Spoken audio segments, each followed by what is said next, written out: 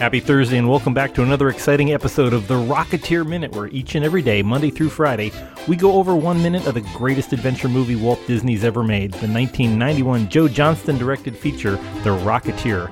I'm one of your hosts, Jim O'Kane of TVDads.com. And I'm Hal Bryan, an airplane nerd from the Experimental Aircraft Association here in Oshkosh, Wisconsin. So Jim, what a thrill it is for us to welcome back a remarkable guest who's willing to spend a little bit more time with us, screenwriter Danny Bilson. Danny, welcome back to the Rocketeer Minute. Hey, thanks. Happy to be back.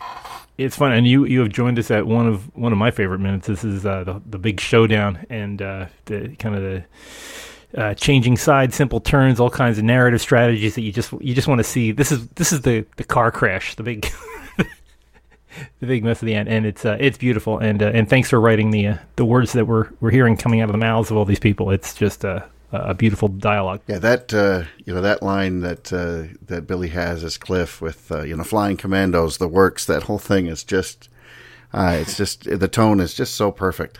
Is this the scene where he says, "I might be a crook, but I'm 100% American"? Is that this sequence? This scene? We're coming. That'll be tomorrow. Okay.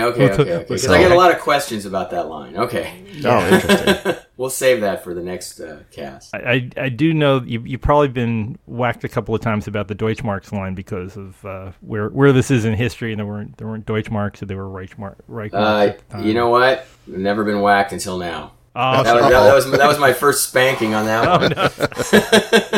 No. Well, the gloves are off now, Bilson. Sit back and listen. Let's pull out the errata sheet. Let's see. Of all the things that has to be wrong, that's forgivable, and it worked with the crowd, and it's alliterative. It's nice, and well, you know what's weird is that in those days there were research people who would go through scripts and look for stuff like that. And I'm surprised that no one ever caught that. I'm also surprised that we got that wrong because I'm kind of a history nut, but maybe I didn't really study the German economy until later of what happened after World War I and the devaluing of their money and stuff. Because I know it now. I think maybe at the time I hadn't learned that yet. But usually the research people would catch that. So actually it's a little disappointing. Now I've wrecked the Rocketeer for the screenwriter of the Rocketeer. I'm sorry. Yes. Wow, thanks for nothing, Jim O'Kane. The show was going great until you upset the guest. One of Hal and my mutual friend Brian Fees had written a great book called "Whatever Happened to the World of Tomorrow." It's a great graphic novel. He mentions in it the 27 men who went to the moon, and 12 of them who had walked on the surface. And I had to point out to him, I said it was only 24 because some of them went twice. And to this day, he still feels the pain of the three that he counted twice. So you're that guy, Jim. Yes. I feel really bad. I feel really badly because that was one of the first notes I'd ever written to him. It's funny though because when Billy's on, he's always the one who calls me the flea picker, the one who's picking fleas, as he says. So. Hey, we're all among friends. We all love the details. I think that's fair to say. Danny, you talked last time we were on about kindred spirits and things. And when I look at your body of work, we talked a little bit about Zone Troopers and that movie. A lot of attention to detail in that movie. A lot of sort of the uniforms and things. Very, very well done. Dialogue, of course. Right. I don't know if we can do a separate Zone Troopers pod, but I can tell you that I have a lot of stories about that wardrobe from Zone Troopers. Just the first time because it was all authentic stuff. It wasn't made costumes. Those were all uniforms from World War II. And I'll just say this, that because it does play in the Rocketeer in a certain way. The first time I walked through the wardrobe department and saw the rack of the Nazi uniforms with all the sort of skulls and the terror iconography all over it, it was very, very creepy. Oh, sure. Yeah, it was very, very creepy to see. I also want to mention that, Paul and I wrote a graphic novel in 2007 called Red Menace. I was just about to bring that up, but please go ahead. I'm a big fan of that one. Oh, thanks. And Jerry Ordway did a magnificent job in the detail and the research and the drawing of it. But that, to us, was our spiritual sequel to The Rocketeer. That book. It's really, it's in the same world. There's a kid who flies at the end, and the tone of it and everything. It was, excuse me, it was 1950s, but it was, that was our chance to do our sort of spiritual sequel to The Rocketeer. If not, we couldn't do a direct sequel, and we are not involved in whatever they're doing now. But that's another story. I will let you guys ask some questions. Well, just about Red Menace very quickly. I reread it a couple of weeks ago when you and I had first gotten in touch about doing the show, and I swear I see Woolley and Fitch, just right there with all the other G-men and except what then a we had terrific those, story. we had those sort of mutant G-men, I think is what they were, those government agents. It was all about blacklisting and right. And that. But I'm very proud of that book, and hopefully someday we can do more with it. Well, I would love to see a film. Me too. An like a Netflix series or something like that would be terrific. But it was just another just beautifully toned period piece that really puts you right in the moment. Yeah, and I never got to talk to Dave Stevens about it because he was pretty ill when it came out, and we never I never got to get his take on it because I think I like to think he would have really liked it and he would have appreciated the art because I knew he was a fan of Jerry's. So sure. One last tiny thing. I'd made this note, and I'll kick myself if I don't mention it quickly. There was a tiny Easter egg at basically the very, very end, post-credits in Zone Troopers. So you're kind of a post-credits Easter egg hipster because you were doing it before it was cool. Sadly, we were doing a lot of things before they were cool, like adapting comics to films, and now we're just, sitting in the old folks' home going broke, watching everybody else cash in. I'm just kidding. kidding. Yeah. We actually have some stuff in very active development right now, so that I'm excited about. But let's talk about the end of Zone Troopers, because it does relate to the Rocketeer sort of tone and things like that. So and I'm talking about sort of that very, very final frame before the credits disappear. Buy war bonds available in the lobby. And you saw that at the end of every movie back then. And you were talking about as a kid growing up watching the old movies and things. And that was anything you saw during wartime. You saw the newsreel shorts at the beginning and the little public service messages, go out in the lobby, buy your bonds. That was a brilliant touch. Thank you. I had a ton of fun watching the movie. Please take this as a compliment when I tell you, but that little thing was my favorite frame in the film, except maybe some of the shots of the rocket ship, which were so cool. Yeah, and again, as I said in the last podcast, that movie had a lot to do with our involvement in the Rocketeer, because Dave Stevens understood where we were coming from, and that's how I'm sorry about that noise. Dave Stevens knew where we were coming from, and that's how the partnership really began. I keep wondering, when you went to the premiere, of course, yes. Probably at the El Cap. Mm-hmm. I think it was at the El yeah. Cap. It was the first movie. It was actually the opening of that restored theater. Wow. So there was a huge event because it was the premiere film, and it was Disney had restored this theater on Hollywood Boulevard across from the Chinese, and they had closed Hollywood Boulevard and had an entire fair, with rides and everything. Wow. It was a big event because it was the opening of the theater and the premiere of the Rocketeer. I just keep thinking, you worked in this for close to a decade of just trying to get this thing on the screen. When you were sitting there, I remember seeing this movie when the weekend when it came out, and I remember this particular scene as watching it as the tide turns when Eddie's alliance shifts, and his one of his henchmen turns to Rondo Hatton and says, "Relax, Frankenstein, you ain't bulletproof." I can remember that it was like a rumble in the theater, and people were like, oh, and there's that feeling, that total suspension of disbelief, that total, the audience is completely bought into this thing because you're like, what's going to happen next and what's going to happen next. When you were sitting there in the El Cap watching this with everybody else, I'm sure the audience reacted in a similar manner. Is that what you work for? I mean, besides getting paid when the thing's done, no. Is that the kind of thing that you hope for when you're working toward the beginning of it all? I mean, do you mean an audience reaction for great moments in the film? Yeah. Is that what you mean? Yeah, the whole. I mean, yes. Of course. I mean, I think that it's the audience reaction is our reaction. When I say Paul and I, everything we do is pretty instinctive. We don't follow any templates or rules. We never really read any screenplay books. It was just, what would we want to see? What do we want to see the most? Paul and I had one writing teacher, and his name was John Milius, who of course wrote Apocalypse Now, Wind of the Lion, Conan. And we took a class with him for about 10 weeks that was an off-campus private thing in those days in this little place on Hollywood Boulevard. And that's the only writing class that we ever had. And it was very, very influential because John always said, if you're writing a movie, especially on spec, write the movie you want to see the most. And that's one of the most empowering things I ever heard. And he said a couple of other things that were very important, but 2 or 3 things that I've kept with me for my entire career. And then a few years ago, over a couple of different projects, I was able to work with John.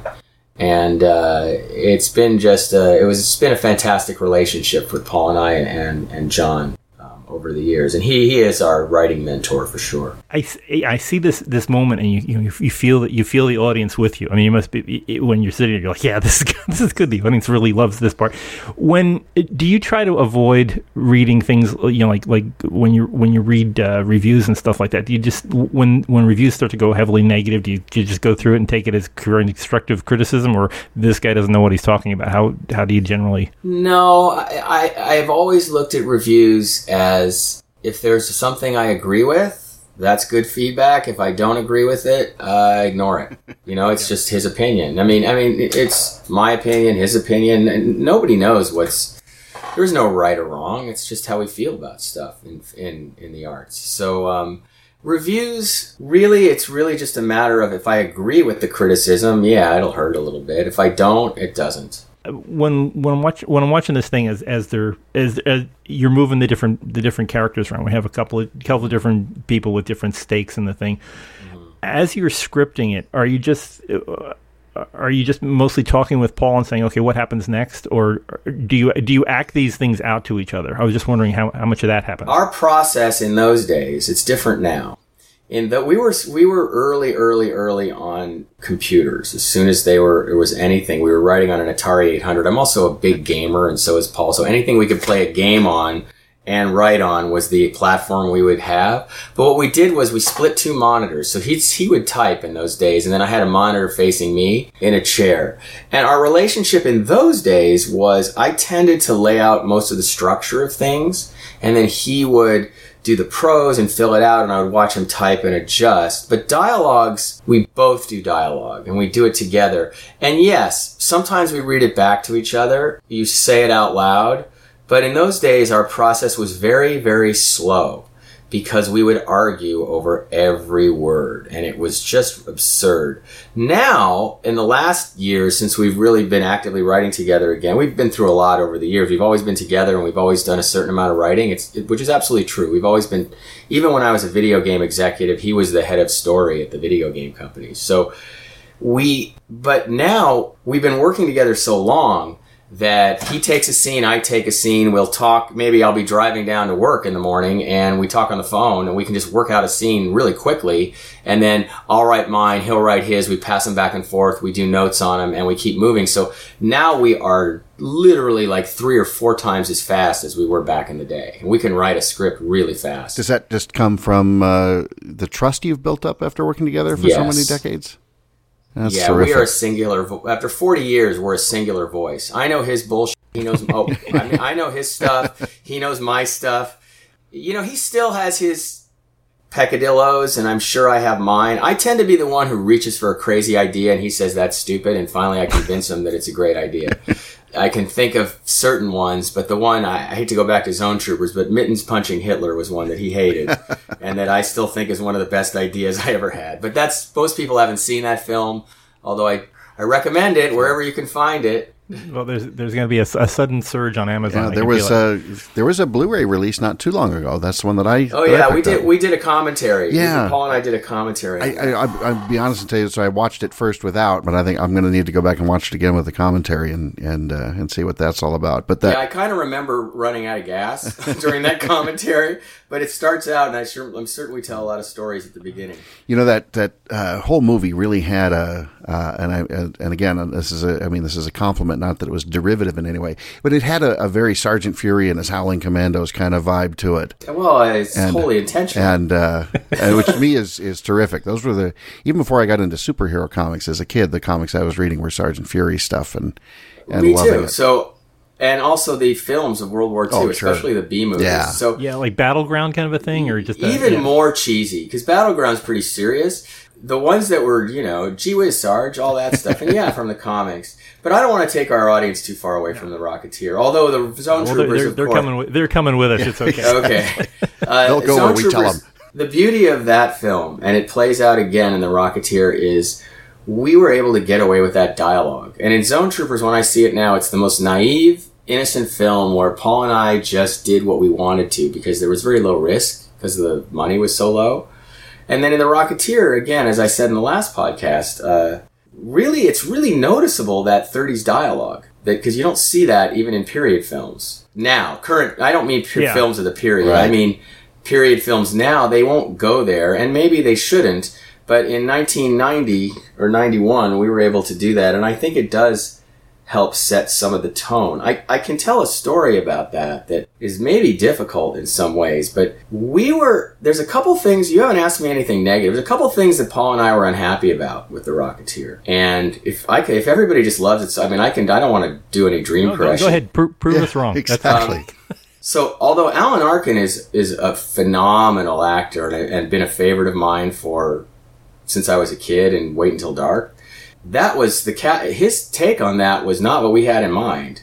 We wanted William Demarest. We wanted a fast-talking 1930s guy, and he had this rhythm that was, oh, Clifford, and we were just like, what? Like when we were seeing dailies, there's a couple instances like that. Paul Sorvino also, we wanted Joe Pesci. And what you'll see from what Paul and I wanted was we wanted Howard Hawks pacing in the film. Oh, sure. And we couldn't get it. And there was a sequence in the Bulldog Cafe that the pacing was so slow that Joe went back and reshot it.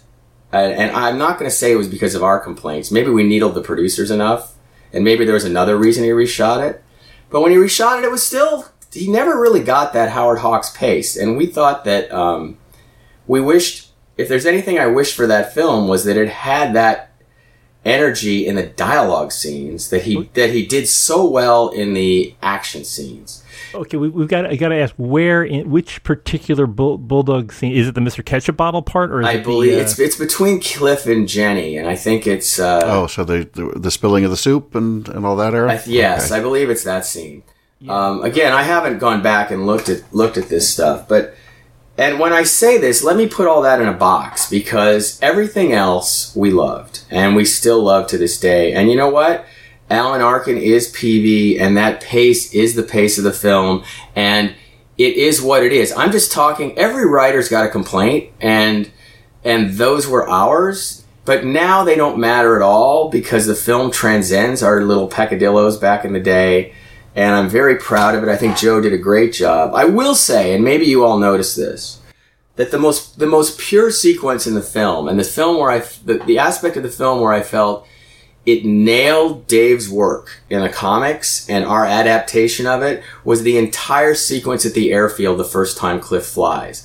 That sequence, and with Polito saying it's all part of the show, and that stuff was magic, and I think that's my favorite part of the film, because that aspect of the film was absolutely captured what Dave and Paul and I wanted to do from the beginning, which was really get the most pure adaptation of what he wrote in the books. And that was written before Paul and I wrote books with him.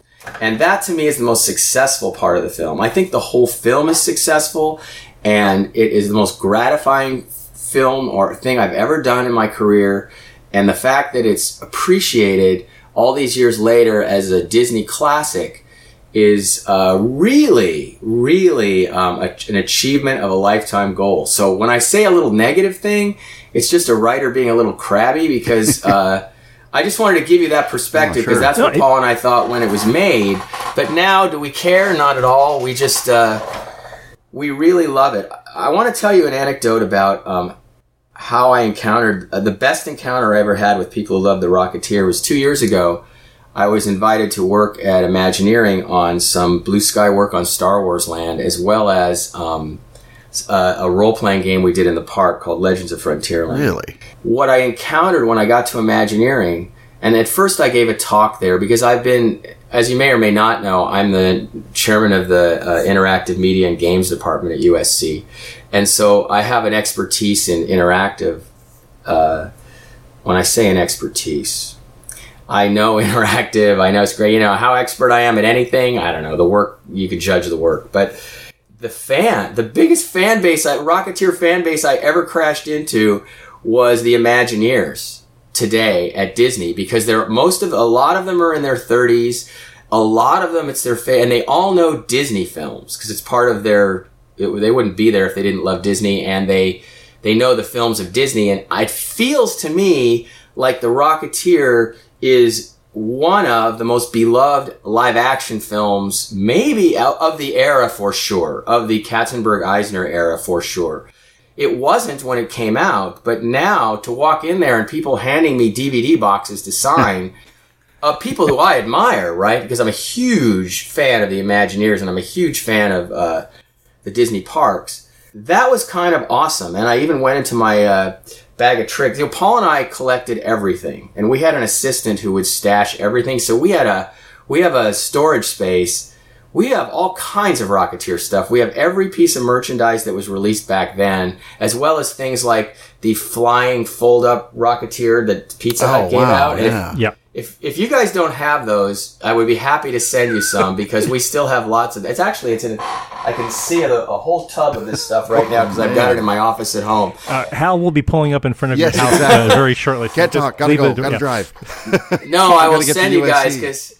I will send you guys a few of these things. Just you'll send me the address. Anyway, ask me some questions because I'm defocusing and I'm just going all over the place. I just want to say you were talking about the flying sequence. We'll go off to different minutes, but the flying sequence, I did appreciate. Even though you're never supposed to really get into direct exposition, you did a great job in just 2 lines. With Cliff climbs up into he's there 5 minutes late for the air show, and he walks up to Bigelow, and he said, and he says to Peavy, Malcolm hasn't been in a cockpit for 25 years. What's he trying to do? And he said, he's trying to save your job, Cliff, but if he drifts into those race lanes, he's going to kill people. Right. And that, it's like. You laid out the stakes for the audience who, hopefully everybody got it, but that lays out the stakes for what they're going to see in the next 5 minutes. So it was a nice direct line, but it just pulled you right in. It's like, oh, that's what I have to worry about now. Yeah, and again, because I don't remember, was that in the comic? I don't know. It might not have been, but we certainly wrote it. Either way. It wasn't.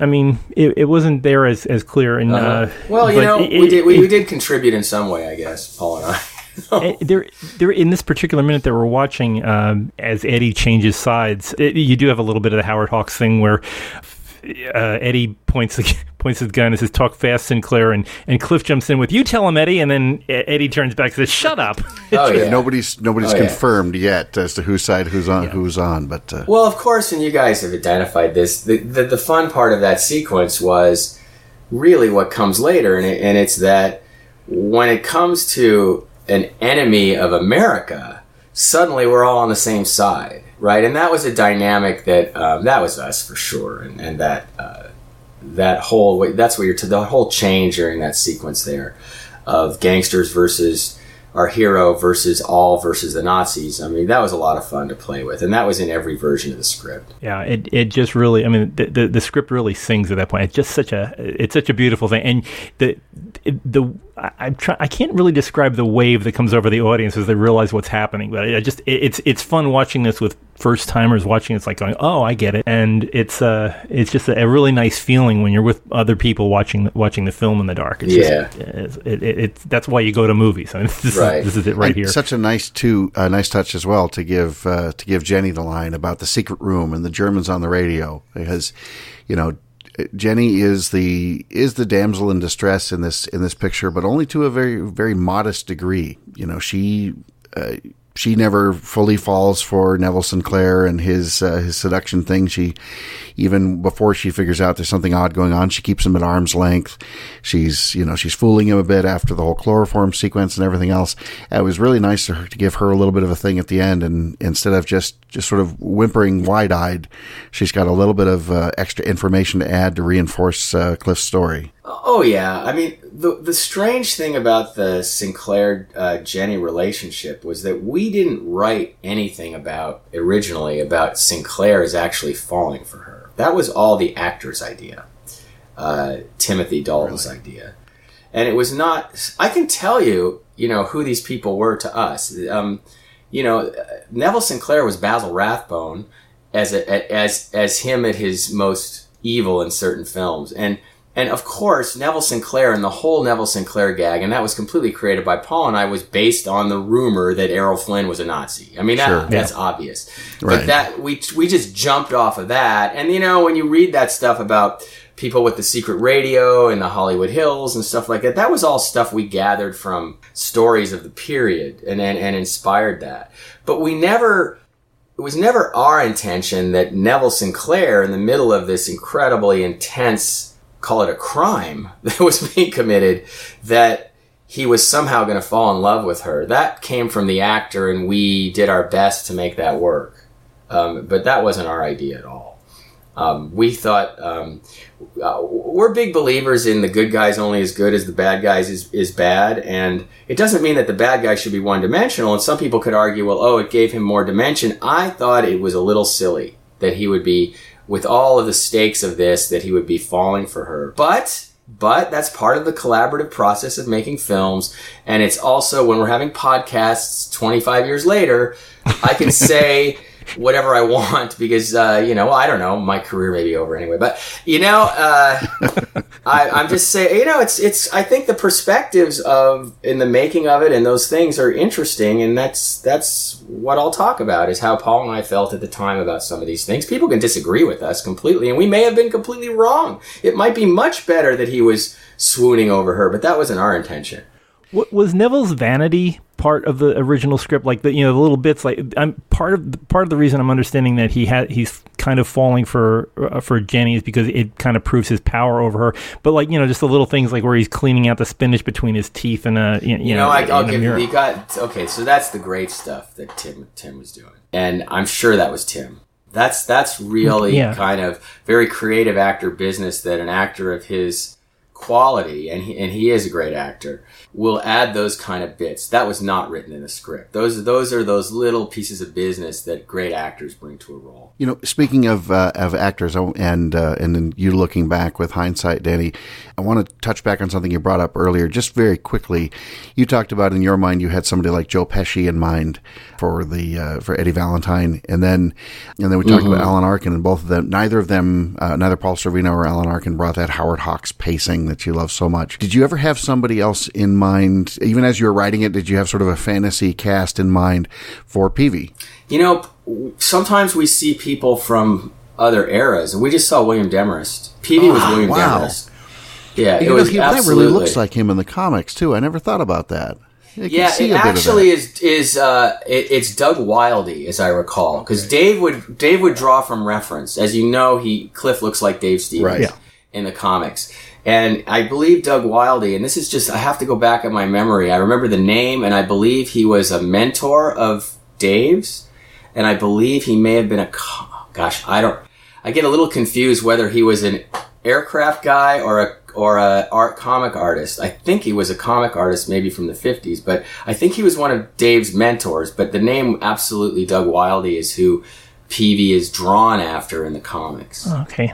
I don't have all the background on it, but it sticks in my head that was the name, and it's been a while, so I don't recall. I've got to ask about Woolley and Fitch, too. I mean, I was always picturing Woolley and Fitch being James Gleason and William Demarest. That's how I would have cast them back then. Well, look, Woolley and Fitch were G-men from the films that Paul and I loved. You want to hear some Easter eggs? There's a few in the film. Spanish Johnny is from a Bruce Springsteen song. I'm a huge Spanish Johnny. I was not expecting that. Spanish Johnny drove into the underworld last night. And you could it goes and goes and goes. And there's a couple of other. There's actually kind of an off-color one. Am I allowed to do off-color in here? We can work around it. That's fine. Nobody really picked up, and Disney didn't pick this up, and this is pretty off-color, but it's in there. The woman who runs the boarding house. Mrs. Pye. You get it now? I didn't before, but I do now. Okay, so that's one of those ones that, you know how the Disney artists sneak stuff into stuff, and you go, oh my God. That was ours in The Rocketeer, because we kind of got that slang from the actor and comic Tim Thomerson, who we did every single film we ever did except The Rocketeer, I think he appeared in. And yeah, Tim used to use that reference, and we slipped that in. And then there's a really stupid one, and the address of their house was our extension at Warner Brothers, where Paul and I, our office for many years over there. I think it was 1635. Yeah, you know that. Yep. Yeah. Our phone number at Warner's was 954-1635. That's just baloney. Mrs. Pie is a little more interesting, and Spanish Johnny is interesting to me because one of my best friends was Clarence Clemens in the E Street Band, so that was a little tribute to them. No kidding. Oh, okay. Well, now I'm going through the Goose, Millie, and Malcolm were all from the comic book. Those were Dave's. Yeah, those were absolutely. Dave's. And and then Mike Petey. I'm trying to remember the other guys besides Spanish Johnny that were in his gang. Yeah, that's the one I remember because I wrote that in there, and nobody blinked. It's a great line. Right. I mean, Spanish Johnny just as a name is perfect for the period. Yeah, it's right? like something out of the Sting. You know, I mean, Sting had all the fits right in there with Tommy totally 2 Times and all that kind of stuff. Yeah, that's totally from the Springsteen song. That's amazing. Well, you got me on here. I got the Keep them coming. This is like the Ark of the Covenant thing. It's but listen, let's talk about this a little bit more tomorrow. We're gonna get further into an hour and a half into the movie at minute 90, but we'll pick some more of this up tomorrow on the show and finish up the week. So for folks who want to continue the conversation, we are always available on social media, all the usual places: Twitter, Rocketeer Minute.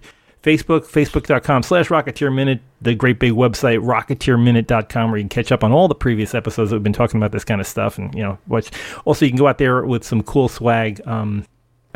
You can order Blu-rays if you don't have a copy of this movie. I don't understand why you're listening to this podcast. But go out to Amazon, buy something, and Danny gets 12 cents for every Blu-ray that they sell. So make sure 6 cents. 6. Okay, I got to split it with Paul.